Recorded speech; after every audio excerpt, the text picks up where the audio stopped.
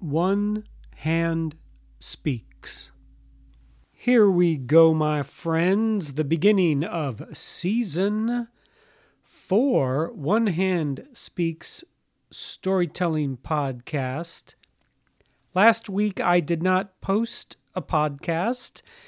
Therefore, this week I am doing a two-parter. I will post the first part and the second part back to back. You can check them both out. I thought it'd be good to open up season 4 with a little more personal, a little more family, a little more depth, I guess. I was just thinking about this today because I am looking for a new prosthesis, or sometimes referred to as a prosthetist, though I don't think they prefer using that phrase very often. Trying to upgrade my artificial arm, which for a month and a half I couldn't find, and then maybe for 2 years I didn't even use. But I am spending more time on my bicycle, and it would be nice to actually get that functioning again so I can get after it a little more like I've done in the past. And searching for people to help make an arm or upgrade my prosthetic arm. Well, it kind of reminds me of some stuff from the past, and I'll tell you what. Let me just get to it. As you know, I've spent my entire life without two hands.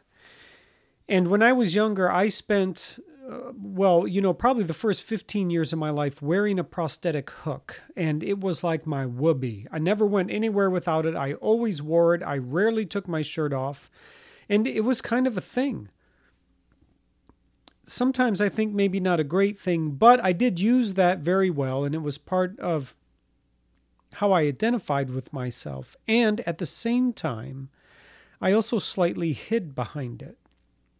So, I even wore it when I used to play baseball, which is totally bizarre. Now that I think about it, just totally bizarre. But hey, I was young and slightly confused and things of that nature. But I'll tell you what, I actually have all my prosthetic arms, or I like to refer to them as hooks because I have the caliper end, not the hand.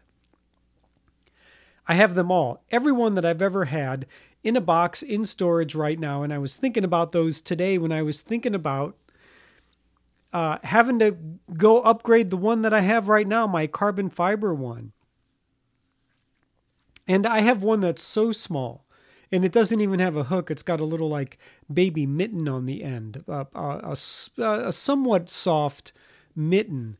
It looks like a hand. And I guess when I was really young, I did have a hook, but I knocked myself in the head with it and almost knocked myself out. So they gave me a softer one. And then, of course, over the years, I've just acquired many. Because, as you know, or even if you don't know, kids grow up fast. And I often hear parents talking about how much money they spend on kids' clothes. Like, I just bought them that, and then, a week later they're outgrowing it. And then we're talking about prosthetic body parts here. These ain't cheap. And it took me a long time to realize how much they actually cost. Like if I had to throw down some cash money for those things. And around $5,000. And that was a couple decades ago. I'm sure they're much more expensive now in some arenas. And of course they're bioelectric. So there's a lot of great stuff going on. But great transition. There are digital printers, 3D printers that people are making this kind of stuff out of.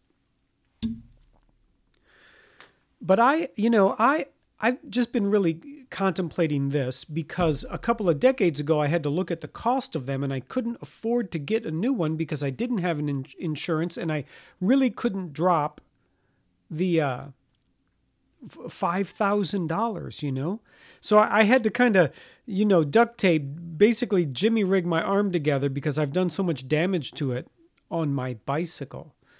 So back then and even now, I had one of those life moments, when you're younger, you don't really think so much about what your parents do for you. And then certainly sometimes not even financially, let alone just, the unrepayable kindness of parents. But I was thinking about that. I was like, these things ain't cheap.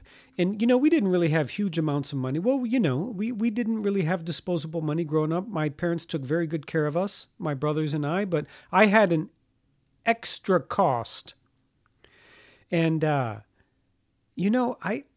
just amazed that they were able to cover the cost. And I don't really know how they paid for it or if they even paid for it. I just have these interesting memories of, when I was very, very young, 3, 4, 5, 6, something like that, just going to Chicago. The thing is I don't even really, I vaguely maybe remember one memory with my aunt. I think my aunt and my father took me once, my father's sister. But I don't really have any real distinct memories of what occurred at the appointment. But I do remember taking a number of long drives, and I knew it had something to do with my arm. And I think, I think it might have been a Shriners thing. I'm not quite sure, but my parents worked it out where I was able to, have arms, right? Which is, I think, something most people don't think about. Yeah, I had to upgrade every couple of years when I was younger. And then, of course, when I got to be like 15 to 18, I think I maybe got a new one, and then I might have got one when I was like 27. That might be the one that I still have now. So of course, as you grow less, I have to have less. And, I don't need a lot of attachments or anything like that. Basically, I stopped wearing them when I was probably 22. I just kept it permanently tied to my bicycle. It made the most sense for me. I don't really wear artificial arms, and I have a number of podcasts about why I don't want to have a prosthetic hand or a bionic arm or anything like that. Because basically this is how I showed up. I came out of the box this way, and I'm very, very comfortable in my one-handedness. But it's an interesting contemplation that, what parents do and kind of what my parents dealt with for a long time, just financially or time, or, how they put themselves out to take care of me. You cannot, it's not a matter of really, you cannot deny the unconditional love a parent, especially a mother, has for their child and what they're willing to do and how they make it work, and then even today, just 20 minutes ago, I was talking to my mother about her granddaughter, which is, of course, my niece. My niece has kids, and one of them kind of has some medical issues, and it just, it's just costing some scratch that's hard to come by. And so, yeah, I was reaffirmed just kind of sharing this, this contemplation about that. And I think I used to have to go to Chicago because there wasn't any place we could go to in South Bend, Indiana. It's like 90 miles east of Chicago where I grew up, where I could get fitted or taken care of, or, maybe there was no Shriners at the time there. Or, honestly, I don't even know. I should ask my mom about that. You know what? I think I might ask her about that later today. We'll see. I got to go teach a little Aikido right now, and we're going to try some social distancing martial arts weapons training. We're not even going to touch each other. Just do some Aikido, which will be great. Which will be great. But then later, I must have been 8 or 9 or 10. I remember that some company opened up where some prosthetic company opened up, and it was just kind of these like really burly foreigners. I don't know where they were from. It could have been like one of the Slavic countries or something. I had no idea. And one of the things I remember from visiting him was kind of the smell. Or them, that place, because they did a lot of, they did chemical work, and, they're using, I had to get fitted for casts to make molds, and there was just this entire long process, and it, it's a thing. It's really a thing. And when I was younger, I had all these diagrams of prosthetic hooks that I wanted to create, and, just adaptive things to help me do things, and Inspector Gadget kind of style for you old school cats out there, And it's such I have just these really vague memories. Yeah, it was a long time ago, but it was just, I kind of felt uncomfortable even though I knew I was getting helped. And even once in college, I think I still have this artificial arm that I got when I went to the University of Washington when I lived in Seattle after I left Indiana. I was trying to get into prosthetic school. They have a really nice prosthetic school there. And, I didn't make the cut, but I did get to sit in. They used me as like a guinea pig so their students could practice on me. And I still have their arm. I know I still have that arm around somewhere. But yeah, it's just, it's such an interesting reflection. That's the word I was looking for. When I look back on my life, especially those really early years when I was a kid, it's funny. The only thing I really remember is the transportation. I just remember parents kind of getting me ready, and then there was a long drive, and then I don't know. I just kind of remember then having a new arm. And I was always very hard on them. That's what these Slavic guys in South Bend, Indiana would say. They're like, wow, you are in here a lot, and you tear these things apart. I was pretty hard on them because I was always pushing it as a kid and riding my bike really hard and that kind of stuff, which I just enjoyed doing. And I want to enjoy doing it again. So, I'm getting ready.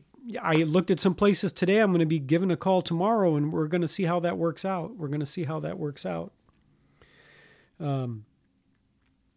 So yeah, I remember when I finally was in a position, and I think it was when I moved to Boise about 20 some odd years ago. I was probably right around 29 or 30, and I really needed a prosthetic arm. And I actually upgraded my insurance at work, and I was able to get one. And this one was carbon fiber. It was, and it's still pretty cool. I haven't worn it that much, honestly, once I stopped doing a lot of biking. But man, I'm telling you what, I'm really excited to get my arm upgraded. I need some new internal sleeves so it fits well, so I can bike well. And then hopefully I can take a look at some of the new upgrades and see what's going on, that kind of thing. So, I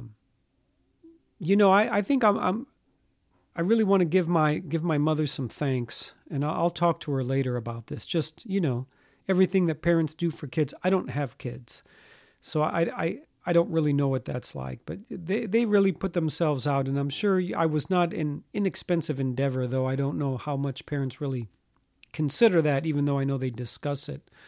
But those arms aren't cheap, and somehow they made it work, and to this day, I still don't know, but I'm going to inquire a little bit, and maybe I'll share some of that with you on the part 2. And part 2 is mostly going to be, I don't know, just talking about kind of my excitement for getting a new arm. Now, how many of you can say that? And it's not so much the new arm. I just can't wait to get back on my bicycle again. Okay, my friends, and with that, stay cool. Be safe.